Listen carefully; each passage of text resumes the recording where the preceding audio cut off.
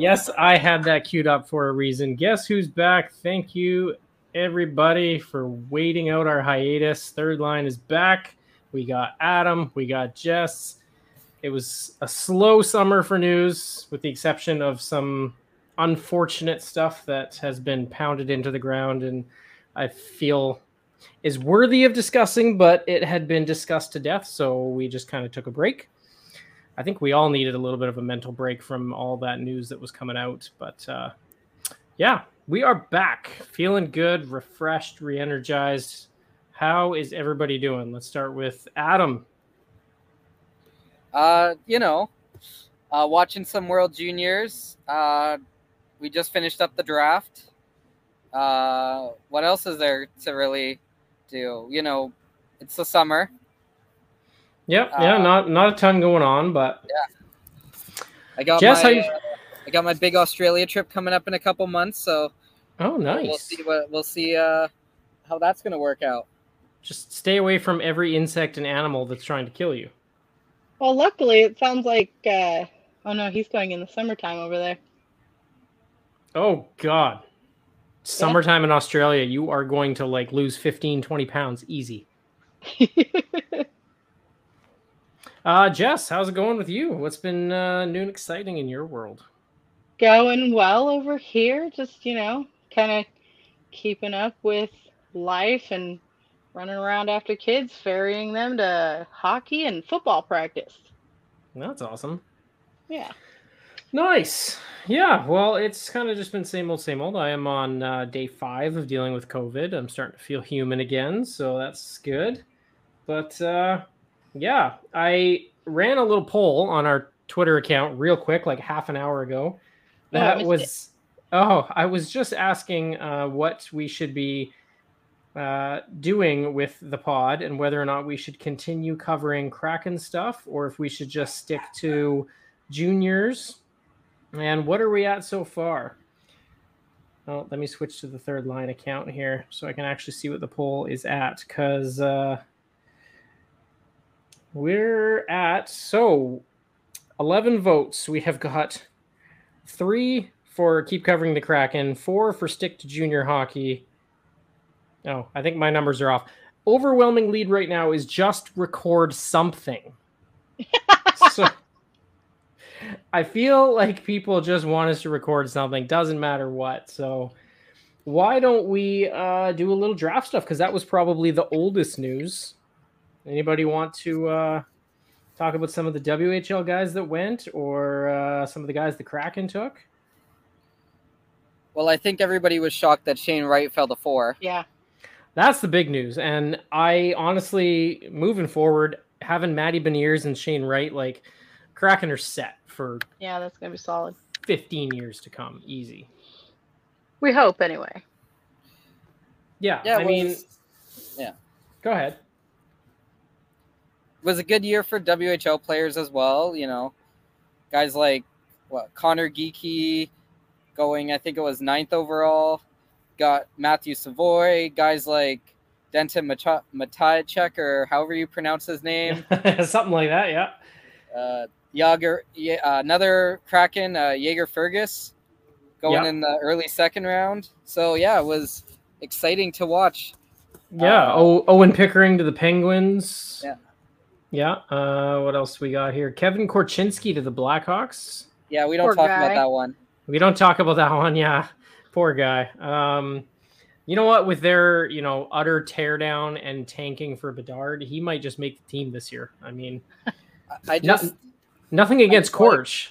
Yeah, I just like how Liz and Maddie and other people in the WHL channel were talking about Korchinski going to the Sharks and making all the memes for a month, and then he goes to the Blackhawks instead.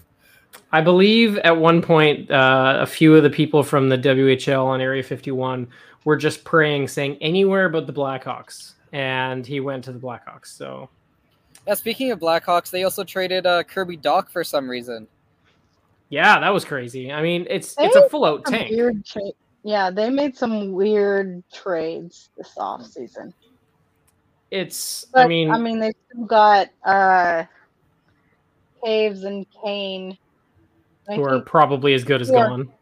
Yeah, they're both coming up on the end of their contract. Like this year, I think is their last year. So. And Taves has already said he's not in for a full rebuild. Yeah. I mean, it's understandable. I mean, you were talking, Liz isn't here, so we can mention the name that shall not be named. It's the Connor Bedard year, right? Oh, yeah. Yeah, so teams are going to get desperate to, tank for a generational player. I feel bad for the kid if he ends up in Chicago. I mean, nothing personal. Obviously, Chicago's had their issues over the years. Hopefully they can fix a lot of that. But I just know the kid would love to be on, a solid team. He sounds like he would love to be on a Canadian team too. Ideally for him, he'd love to be on the Canucks, but I don't think the Canucks are going to be bad enough to be in that conversation. You never know. I think you were going to say that? Did you actually expect yourself to say something like that? They're going to be mediocre. They're going to be low, but they're not going to be that low. Anyone that follows the Canucks know mediocrity is the name of the game for the last, 20 years? Yeah. Yeah. But yeah, no, there's some good WHL guys taken. There was, I'm trying to look at some of the other ones. Mason Beaupitt down to the Sharks. Liz was happy about that. Yep. What else we got? Jared Davidson going to the Canadians. Watching the draft, I couldn't help but think that Montreal and Seattle had like sneaky good drafts. And I think, Adam, you mentioned something about that during the draft too. Sorry, what did I mention? I missed that for a second. My audio cut out for a second. I was just mentioning how during the draft, like Montreal and Seattle had like sneaky good drafts. Like they found value at a lot of their picks. Oh yeah, like they like Ty Nelson in the third round, David Goyette like late in the second, but then they also made some mistakes like picking the goaltender in the second round that like was ranked, I don't know, I think it was like 15th or 20th overall among goalies. Yeah, so, Nicholas Kakko. Yeah, I butcher names as it is. When they're Finnish, it's even worse. So my apologies to Nicholas. But I think everyone was waiting. I know Joel Henderson, I believe his name is, scout for, is it FC Hockey? He was super high on Jagger Firkus. Probably butchering that one too. My apologies. But yeah, I mean, Shane Wright at 4, nobody expected him to fall. Jagger Firkus was, I think, a big win for them. Tyson Jugnoth in the 4th round from the BCHL. I know he was ranked pretty high, even for a BCHLer. I just really liked a lot of the Kraken's pick, and same with the Canadians. It was nice to see them have a really solid draft being in Montreal as well. The not taking Wright, I think, it's a ballsy move. We're going to see how it goes. Do you believe Shane Wright when he said that stare down at the Habs table was not on purpose? No. Full stop, no. I mean, this is a kid that has spent like the better part of 4 or 5 years hearing that he's going to go first overall and working to be first overall. Mm-hmm. And then to have him fall to 4th is like, I can't even imagine like what was going through his mind at the time. So no, I don't at all believe that stare down was on accident. Like, yeah, that was 100%. I'm going to prove you wrong and make sure you know that you made a mistake. 100%. Well, and Seattle, they're winning twice because they're getting a player of that caliber, and they're getting a player that now has a chip on his shoulder and he's got something to prove. So instead of coming in and, not necessarily saying he would coast, but, trying to maybe do too much and struggling and all these things, he is just going to have such a fire under him to be the best he can possibly be. Yeah. Instead of taking it for granted, he's actually going to like work to prove that he should have gone higher. And not suggesting that he would take it for granted, but it's just that you never know, right? And now anytime you can give a young kid extra fire, I think it's a good thing. And Seattle is going to be loving that pick. I mean, they're already loving it, but Seattle fans, prepare yourself for 2-3 years down the road with Matty Beniers and Shane Wright. And speaking of Seattle, I mean, just to kind of piggyback off of it, they made some sneaky good signings too. And they obviously had a really rough year as an expansion team. They didn't do the same as Vegas's model, but Vegas's model is clearly not working. They're in cap hell. They can't keep their best players. It's just a struggle, top to bottom in Vegas right now. And I really think that the Seattle Kraken bringing in guys like Bjorkstrand and Burakovsky, Justin Schultz. Like, Schultz is not who he used to be. Yeah. But still super solid. Yeah, but I mean, like you said, I mean, you got players like, Bjorkstrand, who's, spent many years over here in the Pacific Northwest, who's a WHLer on the Portland Winterhawks, He knows the area, he knows the lay of the land, he knows the fans, but also, like, he's such a grab from CBJ. I was shocked when I heard that CBJ had traded him to Seattle. But I was like over the moon ecstatic for Seattle to get him. And then Burakovsky as well. I was shocked to hear that they had fired him. Realistically, in both those scenarios, it was a cap crunch, right? I mean, the Blue Jackets bring in Gaudreau, which was the surprise of the summer. Surprise of the summer, but it led to some after effects, right? They had to shed a little bit of salary. And same thing with Burakovsky. Obviously, you're looking at the Avalanche, who, they had some guys that weren't making as much as they were due. You're talking guys like Nikushkin and, some of these guys that are deserving a raise pretty quick. Obviously, I'm not going to mention the name that shall not be named, but he is due a raise pretty quick. And for those who don't know, it's Nathan McKinnon. He does not do anything but a kick in the ass. But so Seattle obviously took advantage of some teams that were in a little bit of a cap crunch, and Burakovsky's super underrated. Bjorkstrand, I think, has been one of the most underrated forwards in the league for the last few years. So, Seattle doesn't have one of those lights out superstars, but they are starting to load up with, really solid middle six talent. And they could with their their first rounders with Beniers and Wright, they could potentially have lights out.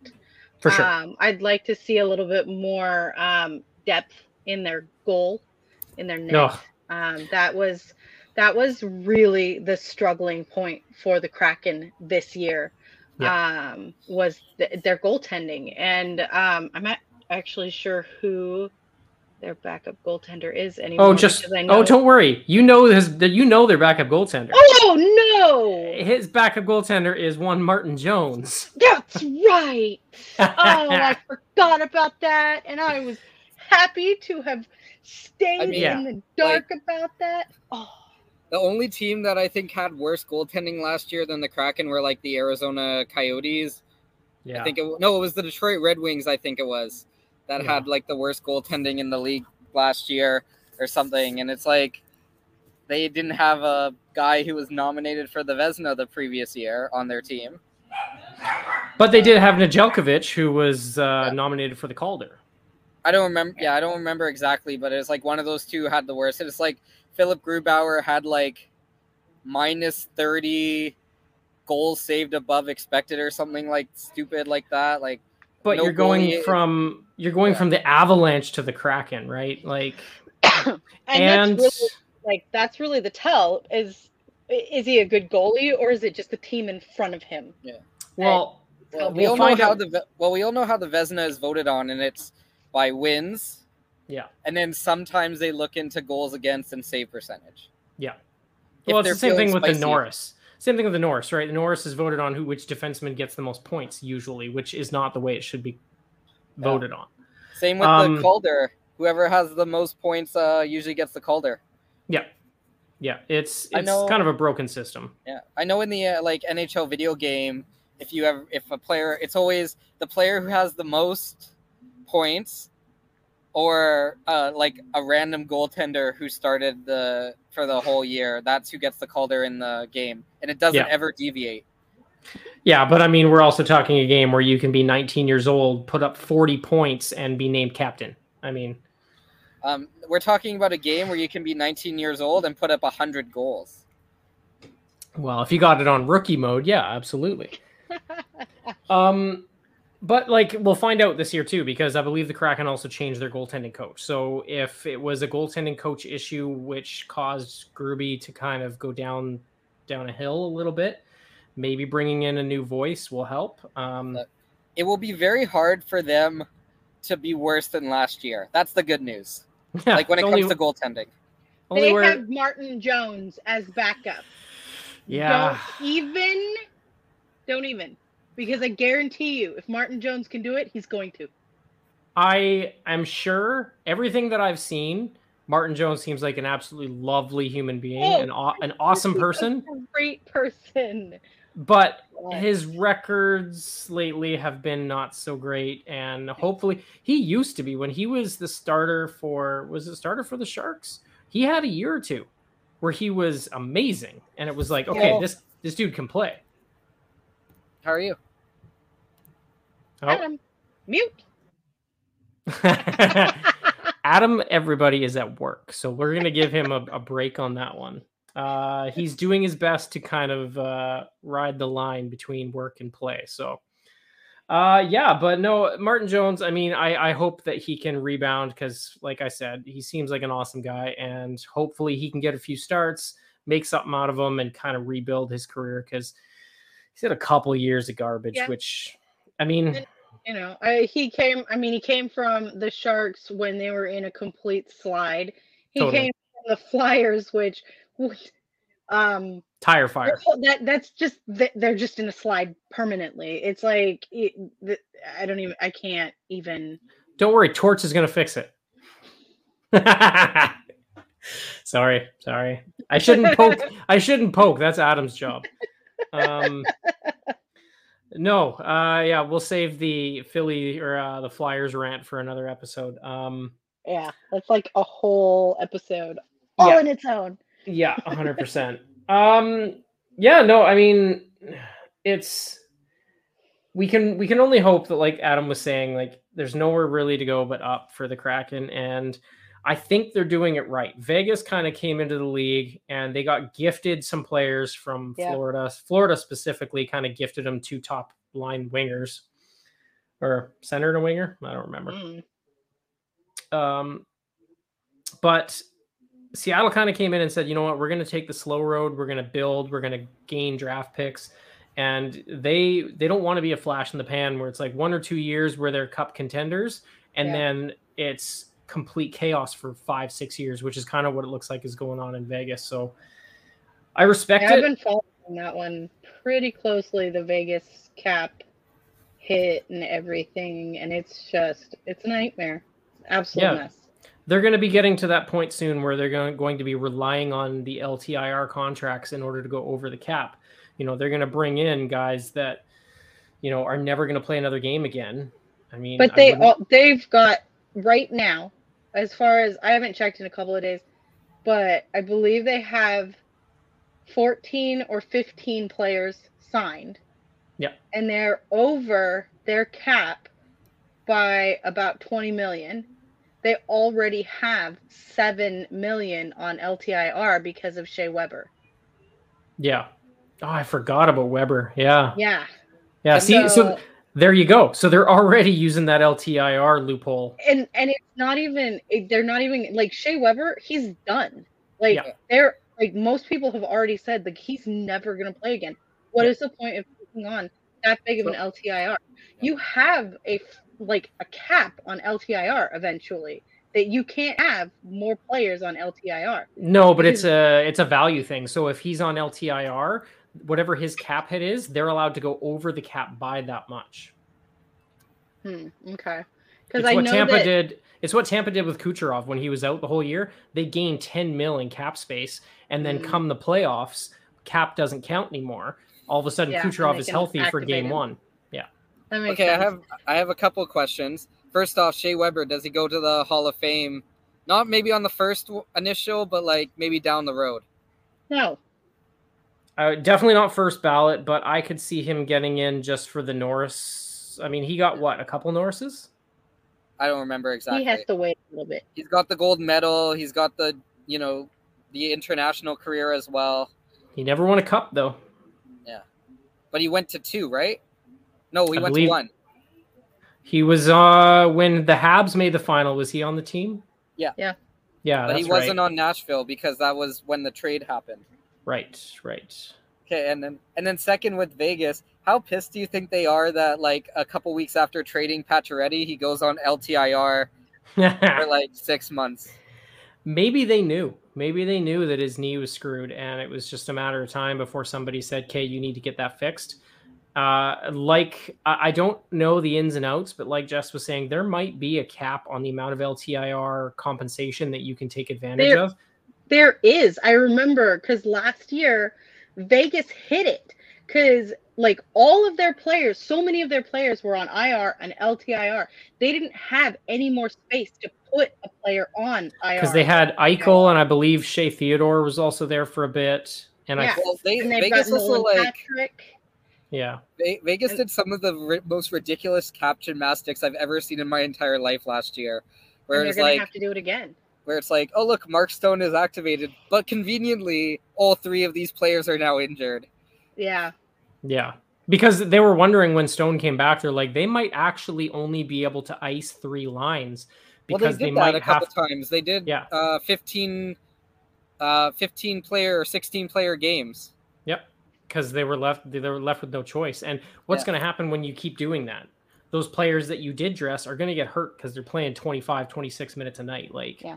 Well, when remember back in December, Victoria played Vancouver and they only had 8 forwards and 4 defensemen, and Gannon Larocque played like I think it was 38 minutes. See, that's different though because there's no cap situation there. It's literally just that was a COVID situation. They ran out of players. Yeah. Yeah, they don't have a farm team to call up from really. I was talking to somebody and they said they've never seen more unavailable players than players that are actually playing in the game before that night. I will say I do have some inside information though that there was a player or 2 that were healthy, ready to play, and they didn't dress them. Oh. And that was a curious moment where it was like, okay, is Dan Price just saying like, I don't trust you to play at all. I'd rather just ice 3 lines. I'm not going to get into the details, but it didn't matter because they still beat Vancouver somehow. Yeah, they had their number. Prayers. You can basically thank Gannon, Bailey Peach, and Tyler Palmer for those games because they leaned on those guys heavily. But going back to junior, nice transition there. Maybe we should discuss a little bit of the World Juniors. I mean, does anybody even know they're on?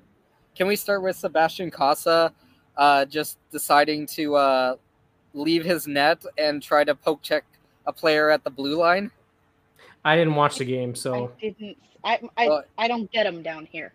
Yeah, it was absolutely ridiculous. Like the Latvian player was racing ahead to a loose puck, so Casa just decided to skate go for it as fast as he could, and I was really disappointed he didn't Hasek the guy. But well, I mean, Koss is a big boy, so I think he'd probably be okay in that situation. And then it's like because there's like 20 seconds left in the period, he skates off with his helmet and he's just like laughing.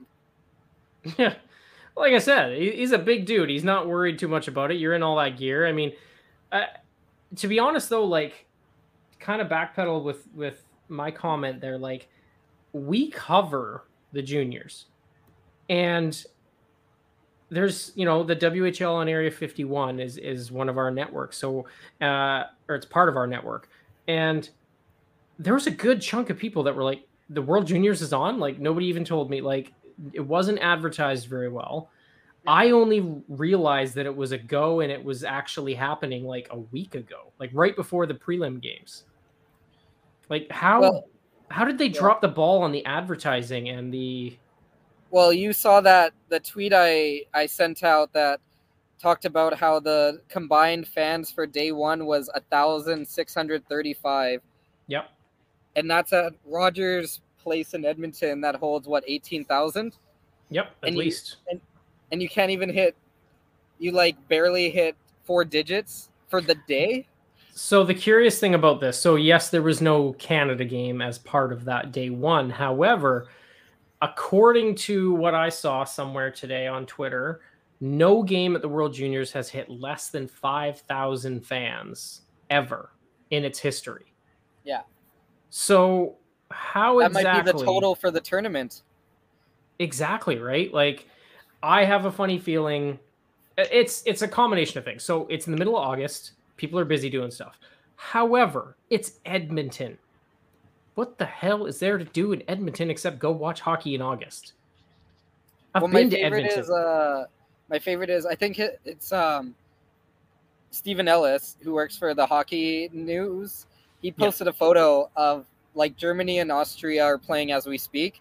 And he's like, all 12 fans are excited to watch this game. It's insane. Just like, it honestly looks like they're playing in the World Juniors back in December when they had no fans. When it was the bubble and people weren't allowed in the arena. Yeah. So this is what comes to mind for me. Is it the fallout of all the Hockey Canada allegations and all that? Because there's a couple things there. First of all, it's not even the Canada games that are just being affected. So why wouldn't you go support Germany and Slovakia and Sweden and Finland? Because the IIHF, in theory, could play a part in everything that's going on. But if you wanted to really make a statement, you would just boycott the Canada games. Although I'm sure there's something probably eventually going to come out about a couple other teams. I mean, I'm just speculating, but I doubt Canada's the only guilty party in that. All speculation, obviously. But do you think it's just people trying to send a message? No. What's also like... I think the IIHF massively dropped the ball. I mean, Liz and I were supposed to be there.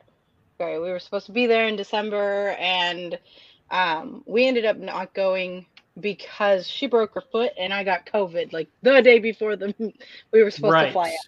Yeah. So we didn't end up going, which is good because we would have been got canceled in Canada with her having a broken foot and me giving her COVID. So, that would have been fantastic. Yeah. But when it came out that they were going to reschedule the games, they sent us a email about what our ticket packages would look like. And it went from an 8-game ticket package where you could choose Group A or Group B. And then I think we had the bronze medal game. So we had 8 games plus the bronze medal. So that's 9 games. All of a sudden, we had an option between 2 sets of 4 games. That's it. We couldn't pick both of them, and we couldn't go to all of them. Well, and what I noticed in that email that you sent to us as well was it was very heavily leaned on the Canadian team.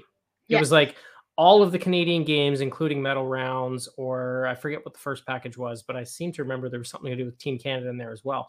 So they were trying to force feed you the Team Canada games, which realistically, you're both American. Like, just because it's going on in Canada, like, do they just assume that only Canadian games are people want to see? Because in theory, you guys are more invested in Team USA. So in theory, it's almost like they're trying to force feed Canadian games because they know that maybe there's going to be a slight boycott of Team Canada games because of everything that's going on. Well, so actually, instead of addressing those emails came out before everything that was going on with Hockey Canada happened. So we were supposed to tell them in beginning of March if we were going to go. Okay. So that was, I think what it is they're heavily favoring the home country teams. Okay. So we'll see when Canada is playing, you're going to see a higher crowd rate because the people that opted for the packages are going to see the Are going to be Canadian there. teams. They're going to be there. Yeah. Exactly. Okay. So So all of Canada the games teams, will be, yeah. the Canada teams will have people in the stands.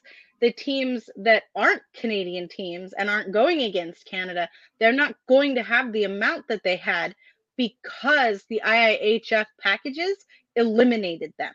Yeah, which is unfair. And realistically, half the time the best stories to come out of the World Juniors is like, you know, The Team underdogs. Latvia going on a run and like beating Finland or something, and it's like, oh my god, like where did that come from? Exactly. And you know, Finland, Sweden, they are always in the medal contention too. And why does I understand it's in Canada, but realistically, like it's unfair that you're really trying to play into that home crowd aspect when you're in a stadium that can fit 18,000 people.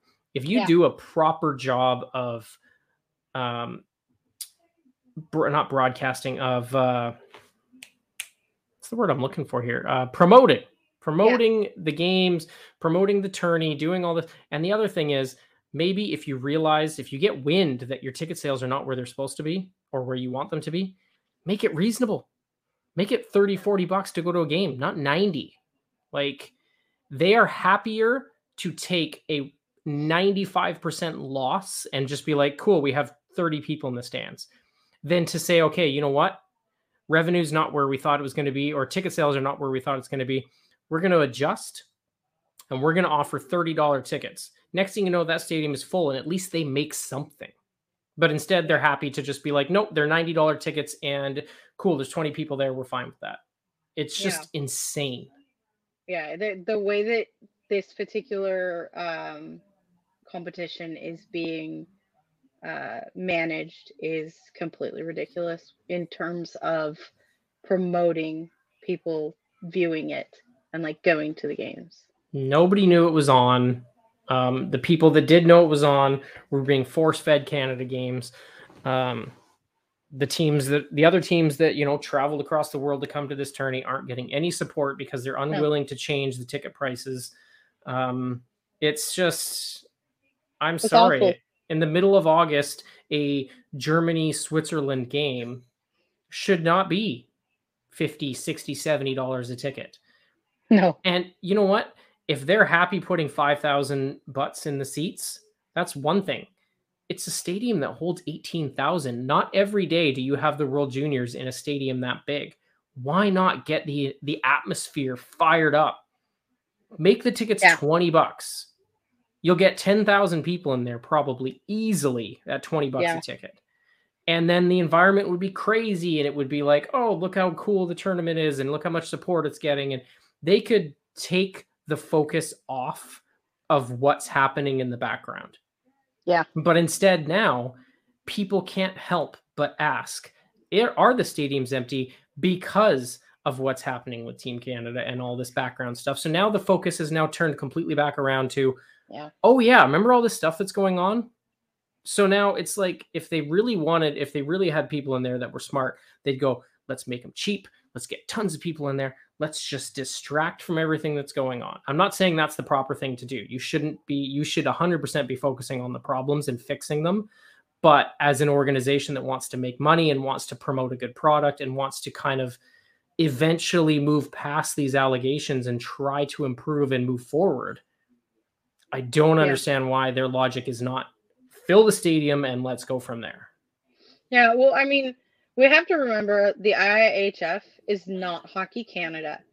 So it's not, I mean, yes, there are links up, but they're not ultimately the ones that are responsible for what is happening right now. We also have to remember that when it comes to this particular tournament, IIHF has probably never seen like numbers this low in terms of people showing up to the games.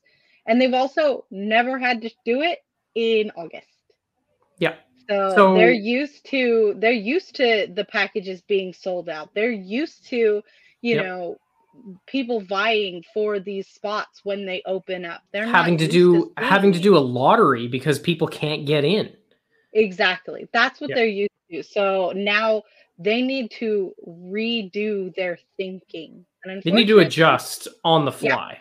yeah. And I don't know if you've noticed, but It's not hockey their strong culture suit. has a really hard time doing that. Adjusting on the fly, yeah, it's not exactly in their forte. It's really not. But yeah, I mean, I feel like it shouldn't take a rocket scientist to figure out once you start to see these attendance numbers, you get on the horn with whoever is in charge of your ticket pricing and whatever, and you go, okay, you know what? We're either going to have a total of 7,000 people for the entire tournament, or we're going to cut our losses and say anybody that wants to come to a game in Edmonton, in Red Deer, in Calgary, come up. We've got Yeah. room for you. And like the thing is, so if you look at the cost at the concessions and stuff like that, going to a game can really add up for a family. Yeah. I mean, you've got a few kids, you, your husband, and your kids go to a hockey game, even a juniors game. It's Yeah. got to be at least $200. Oh yeah, absolutely. I mean, we spend $100 on just the tickets themselves if we're lucky And then if you for eat, 5 tickets, and then yep. just the food alone is going to be like another solid $100, and then And souvenirs heaven and stuff. forbid you want a beer for $14. No, thankfully the Winter Hawks are very good. They have like the canned like beer garden for like I think it's like $5 or $6 a can, which is okay. Decent. not bad. Decent. But yeah, I don't know. It's a struggle as, someone that is kind of I love seeing a packed barn, and Yeah. it changes the environment, and I feel for these kids that, this is a big tournament and they look forward to it, and they might only get a chance to play in one in their entire lives. Yeah. And they're playing to a completely it's one thing. This is the other thing.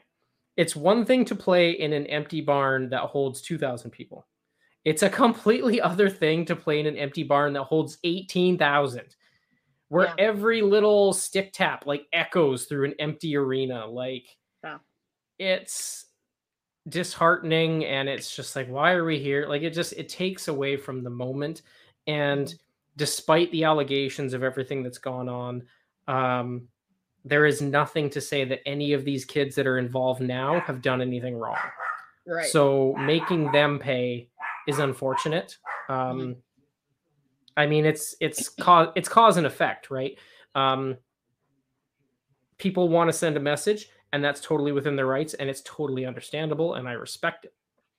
But that's the cause. The effect is on these kids now, and it does suck for them. So I hope that the IIHF can kind of adjust on the fly and go, you know what? We cannot have a medal round with 40 people in the stands. So, yeah. I mean, yeah.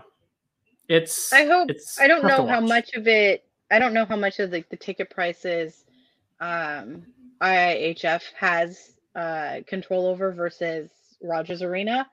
True. But I would hope that, they come together and figure it out. Because I know, like, a lot of times you go to a game or you go looking for tickets for a game, and they tend to be cheaper the closer to the date you get, at least for games, not necessarily for concerts, but for games, because they do want to get people in the seats. You want to fill it.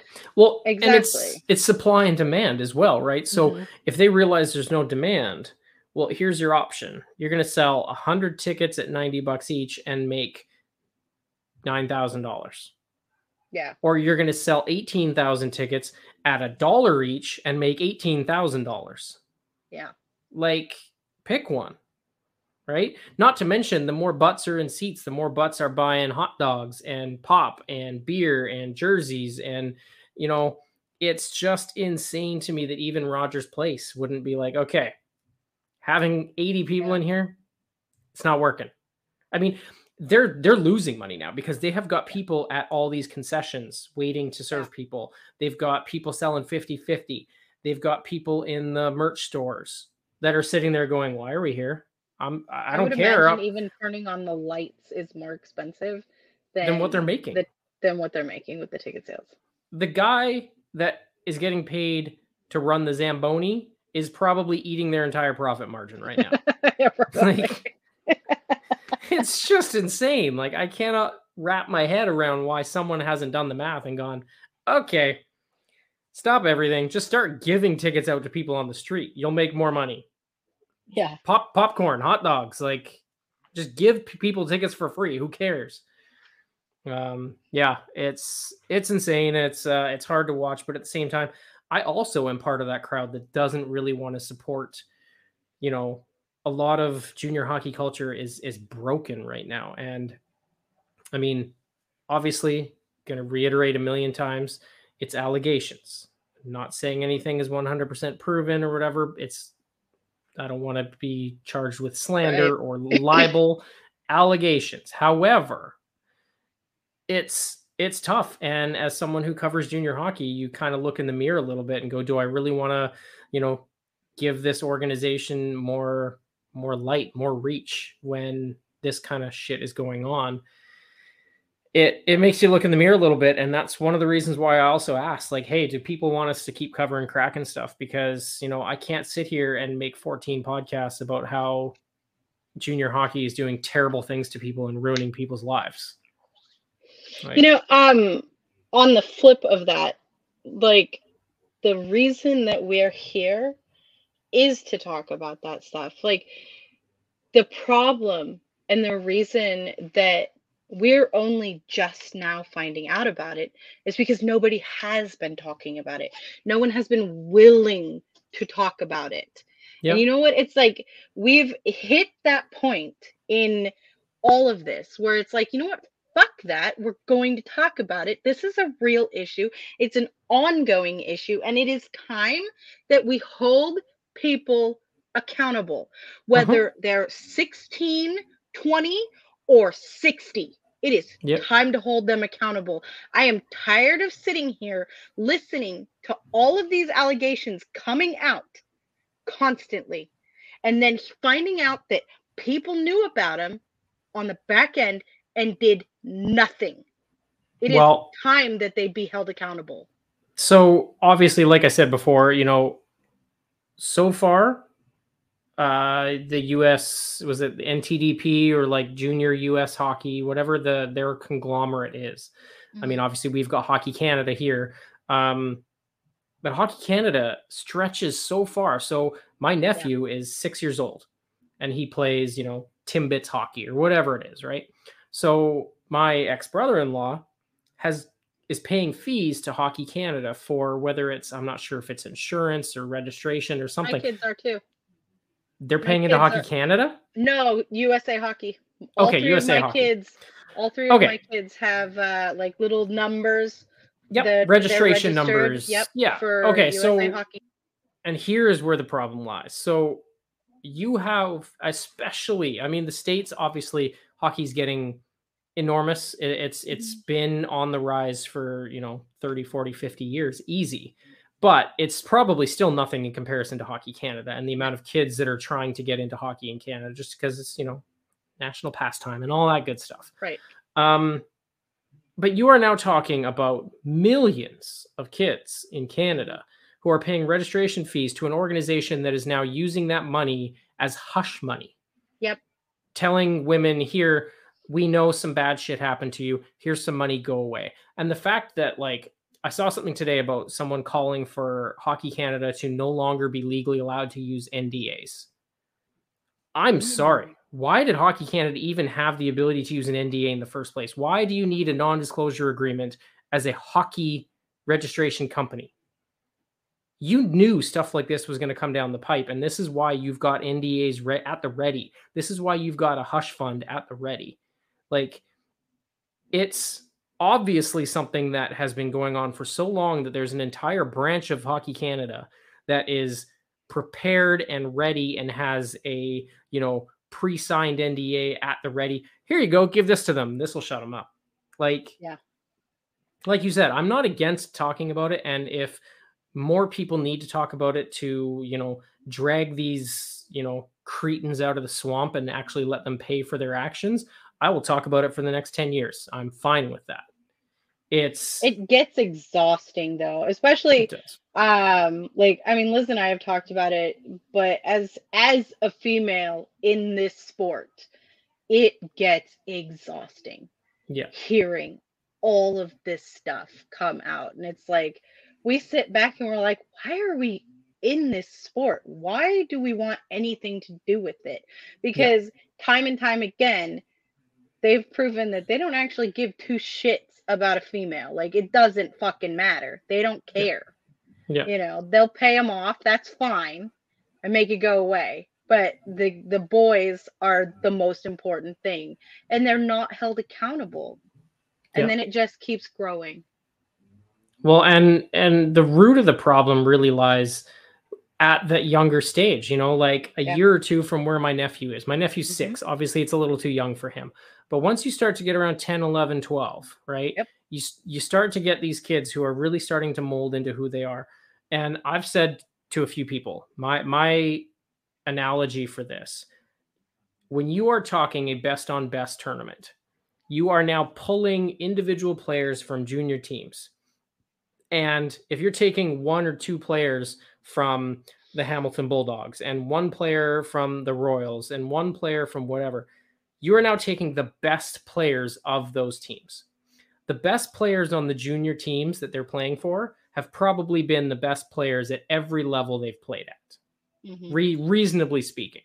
So you have now got a group of 20, 21 guys who their entire lives have been told how amazing they are, and their heads are inflated, and it's like, oh, you're going to make it to the show. You're the best. You are so good. So you get a bunch of overinflated egos. You put 21 of those kids who are 17, 18 years old with raging hormones all in one place, and you basically say, you guys can do no wrong. Have at it. The world is your oyster. Yeah. Like, and there has been absolutely no, you know, communication for like about what's right and wrong. And even if they do talk about it, there's no consequences to those actions. Yeah. And it's perpetuated by, you know, conversations in locker rooms and things like that. I have not overheard many bad conversations in the locker rooms with my kids, thankfully. But, you know, Mason is 15 years old. And he's a goalie, and he's come out of his locker room a few times just pissed because of the way that some of the kids in the locker room are talking and treating each other. And, you know, and he's loud, that kid, and he will tell them off. He's got no freaking problem. He's like, I'm the goalie. I can say whatever I want. If you don't like it, I'll let a goal through and you can lose. You know, like he doesn't care. Like, fair enough. Kids like, I'm the goalie. What are you gonna do? Yeah. But he'll tell him off. But like my middle one, he's real quiet, and so he won't say anything. But he'll come to me and he'll tell me later what's, you know, been going on in the locker rooms, and he's, even at this age, like in the Metro division, there are still those kinds of kids, and it's like, the parents don't do anything either. Well, and I mean, you look at the stereotypes too. I mean, nothing against yourself. There are obviously exceptions to the rule, but it's become a cliche that sometimes hockey parents are the absolute worst. Like, they're screaming at refs because their kid got hooked, and it's like, dude, they're 8. Like, it was one play and your kid got hooked, and you're going to hunt down a ref in the parking lot. Like, okay, relax. Sports parents. Yeah. It doesn't necessarily have to be hockey. It doesn't. Like I said, my oldest, he's a hockey goalie, but he's also a football player. So I've been dealing with sports parents since he was 5 years old, and they're the worst. Mostly it's the dads. Because, you know, but some of the moms are absolutely awful. So picture, and you know what? So like I said, there's exceptions to the rule, and I would say the terrible sports parents might still be in the minority. There's probably the majority of people are probably still pretty wholesome and, you know, decent, but picture the offspring of said bad sports parents. they're going to get that entitled mentality. Like, yeah, that kid hooked me, you know, like whatever. Let's hunt him down in the parking lot after, because that's what my dad says we should do. Like, Yeah, and it's just going to grow from there. it's just going to grow, and you're going to get this giant head, and you're going to be like, well, my dad says I can do whatever I want because I'm the best player on my team. Well, put 20 of those kids together. Like, for every, you know, one of those, there are probably definitely wholesome kids. I mean, allegations aside, you look at some of the players that were on some of these rosters of the years that there was issues. There are players that I could never in a million years picture getting involved in situations like this, because maybe they're in the minority. They're one of the kids that was brought up, you know, to be wholesome and to be good. And they probably wanted nothing to do with that. And there are a ton of kids that are getting dragged into the mud because they were on the same team as some of these bad apples, cretins that were, you know, doing terrible things. But yeah, and that's the unfortunate part as well, is, you know, there are always good kids and you don't want to lump them in, which is kind of why everybody wants names, so they can clear the names of some of the players that weren't involved. But it's very tough. I mean, these kids were minors when this happened for the most part. And, you know, you don't want to necessarily, you know, give a lot of people the fuel and the ammo, but at the same time, like, maybe you should. Maybe if there are players that were involved that are currently playing in the NHL. I mean, you look at the Brendan Leipzigs of the world and the Jake Virtanens and whatever, and the Evander Kanes. Kane, unfortunately, has continued his career because the Oilers decided that, you know, they needed that style of player. But, you know, the Leipzigs and the Virtanens and whatever, it's like, okay, you're going to be a terrible human being. Well, guess what? The only people that are going to want you now are over in Russia. So go have fun. You know? Yeah. Go ride the bus through freaking Siberia. Like, if you want to continue your career, that's where you can go. And yeah, I'm sure there's going to be some stuff that will come out eventually about who, what, and where. But yeah, it's tiring. It's really tiring to think that kind of behavior is tolerated and almost to an extent rewarded. Yeah. Yeah, no, it's, and like you said, as a parent, you know, it's probably a whole other level for you, knowing that your kids could be exposed to this kind of behavior and abuse. And it's got to be maddening as a mother of some kids that are in sports. So I can only imagine.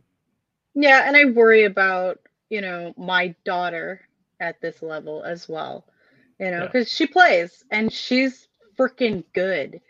And right now it's mixed gender, but eventually she will go to the all girls leagues. But, you know, I worry about the behavior of some of the kids, the treatment. Her. Exactly. You know, and I know that I'm doing my part to make sure that my kids are not part of that. And if I ever find out that one of my kids is part of that, I guarantee you they're going to be buried in the backyard. Well, and you know, it sucks that you also have to, you know, approach your daughter and say like, hey, here's something you might be exposed to, and you need to, you know, consider the source and, you know, try to just, you know, turn the other cheek and do whatever. That shouldn't be on you to be like, hey, you might be exposed to this. Like, it shouldn't be a conversation you even have to have. I have a funny feeling, knowing you and, you know, seeing a little bit of the way your daughter rolls, I think she'll be just fine. She probably will. Yeah, I'm not super worried about her. She's not one to take things lightly or suffer fools. So I know she won't turn a blind eye or, you know, turn her cheek on it. She'll full on fight. And then she'll come tell me all about it so that I can go fight. Yeah. I don't have a problem going to the coaches and causing a whole big problem either. And we need more people like that. We need more people that are willing to stand up and speak out about this stuff. And it's getting there. It's in the process, but it's been so deeply ingrained that it just feels like a landslide right now. Yeah. I have a little bit of faith that, the generations that have been, coming up more recently seem to be a little bit more understanding of mental health and things like that, and being a little bit more respectful. It seems like hopefully the generations to come, it shouldn't be as much of an issue. And I mean, obviously there was the 2017, 2018 case. I think it was 2017. 2018. 2018. So obviously, that's still fairly recent. And then obviously the one that was brought up before, I think was 2003. Yeah. That one I think was a little bit less shocking to me, because I feel like that culture and that logic is a little bit more old school. Hopefully it's being worked on. Hopefully some of these kids are getting a little bit of education and getting a little bit of knowledge that, you have to think about how you treat people. Yeah. It's tiring, but at the same time, I agree with you that if it's our job to be on the front lines and trying to get it discussed, then I'm 100% on board for that. Yeah, I mean, it's like it's our job to be on the front lines talking about hockey and, letting people know what's going on with hockey, which also means it's our job to talk about that. It's a hard subject. It's one that, you're going to get backlash on. Oh, why are we talking about this? It's such a depressing subject. Well, we're talking about it because it's a serious subject, Yeah. and that's just the way it is. Like, yeah, okay, it's triggering. Really, it is. It's hard to listen to. But you know what? At this point in time, it's part of the conversation, and it Yeah. needs to stay in the conversation, because the minute it stops being part of the conversation, we lose track of it, and these people are allowed to do it again. Well, and we can avoid some of the triggering too. Like, obviously we're not going to be getting into, heavy duty details. And the details are what tend to trigger people, especially people that have, gone through situations like this in the past. So Yeah. I don't want to trigger anyone, and I'm not going to go into heavy duty details, but I will hammer to death, the logic behind, why it's not okay to do these things, and why the people that were in power when this happened and did nothing need to be held accountable. I'll beat that into the ground. I'll beat a dead horse for freaking weeks, months, years if I have to. I don't think I will ever discuss details. But that's just exactly what we need to do. We just need to keep it in the conversation. Until it changes, it needs to stay relevant. Yep. And like you said, when this all started, is the reason why this was allowed to happen in the first place is because people wouldn't talk about it, because people were like, oh, well, my buddy will get in trouble if I bring this up. So, there's too much of an old boys club when it comes to the league, and NHL is not immune to this kind of stuff. And I'm sure playing the NHL, playing in the WHL, playing anywhere, it's not a requirement. It's not a right. No, it's a privilege. It's a privilege. You get to play because you're good. And all these people that are like, we don't want to ruin their career talking about this. Well, you know what? They just ruined it themselves. That's well, and I'll jump back, not to, obviously, I'm doing my best to not slander or libel or any of those terms, for all 14 people that listen to our podcast. But, I refer back to the Virtanen thing. Like, he got found not guilty. It was amazing how many people showed their cards on Twitter as to what type of people they were, to say, see, we ruined this kid's career and he's innocent. I'm sorry. There is a very big difference between innocent and not guilty. Yeah, I was just going to say innocence and not guilty are not the same thing. One means you couldn't prove it in court. Yeah, that's it. And that there are millions of people that get off with all kinds of heinous crimes because there was not enough evidence to prove it in court. That does not mean they were innocent. And I'm sorry, innocent people don't usually end up in court. Yeah, You know, there that's can be women or men or whatever that make allegations and, you know, try to drag someone's name through the mud. If there is absolutely zero evidence of anything, it won't get to court. usually not. No. Usually not. It got to court because they're like, we need to open this up a little more because there might be smoke where there's fire. And I'm sorry, if you get to have your day in court, there's a good chance that you were not innocent, quote unquote. And yeah, it's unfortunate that so many people are so quick to go, look, not guilty. This man was innocent and blah, blah, blah. Okay, cool. You just showed your own cards as to what type of human you are. So if you can't understand the very simple concept of innocent and not guilty, well, that's on you. It's true. It's very, very true. I will dunk on those people all day. I can't as a woman imagine being willing to go through a trial of that magnitude if you weren't telling the truth. Yeah. Because the woman is usually the one that's actually on trial when it comes to shit like that. Like, it is not an easy thing to go through. No. So. And yes, there are 100% times where someone is trying to take advantage of a situation or trying to get a payout. That those situations do occur. Don't get me wrong. Yeah. They usually end in payouts. Yeah, exactly, right? Like, like yeah, sure, I'll take a settlement. Yeah, 100%. But at the same time, how did you get to that point in the first place? Mm-hmm. You probably made a poor judgment call. If you are a professional hockey player and you are out having a few drinks with your boys and some girl latches onto you like glue, maybe consider your environment and go, this is not necessarily the best situation for me being in the position I'm in. Like, it's just... maybe I'm, too smart for my own good, but and also I haven't been logic in things. I also haven't been put in that situation too many times, but maybe put the hormones away for 5 minutes and let your actual brain do the thinking and be like, this is a bad scene. Yeah. And yeah. It's hard though when you're that kid that has been told since you were 8 how amazing you are. Yeah.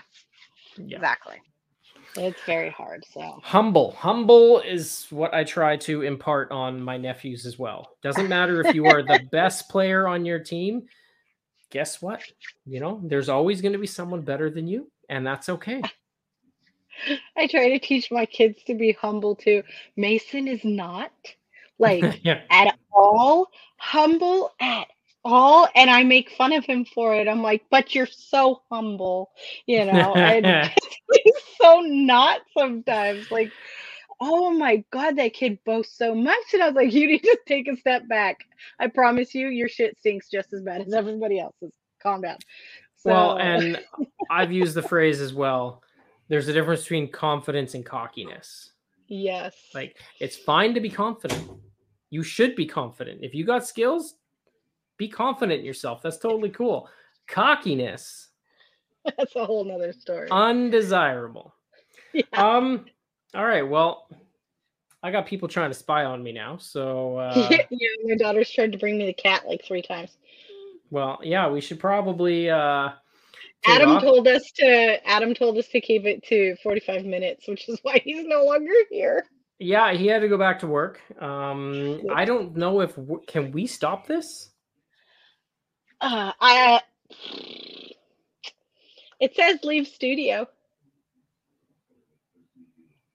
Well, Chris, quickly do the outro one and I'll stop. Hey, there. There we go. Okay, Adam needs to go back to work. So thank you everybody for tuning in this week. We will try to not take as long next time between episodes. We will get back to it. For Chris and Jess and Adam, who is at work, thank you very much for listening to this week's episode of Third Line Podcast. We will be back. Bye. Bye. And thank you once again for listening to this week's episode of the Third Line Podcast here on the Area 51 Sports Network. Make sure to head over to area51sportsnetwork.com to check out the variety of shows that we have here on the network. Whether you're a basketball fan, soccer fan, hockey fan, or are looking for some betting advice or into some esports, the network has it all on area51sportsnetwork.com. Also, make sure to check out some of our sponsors on the website, whether that be Dr. Squatch, Soap Co., Monkey Knife Fight, Habson, Bet99.com, or High Stick Vodka. All of our sponsors are great. They help us, so make sure that you support them as well. Lastly, when you are on the Area51sportsnetwork.com page, make sure to head over to the WHL tab. Over on the WHL tab, you can read some of the newest articles from members of the Third Line podcast, as well as other writers who are covering the WHL's BC division as well as the US division. Thank you once again for listening, and we hope that you tune in again for another episode of the Third Line podcast.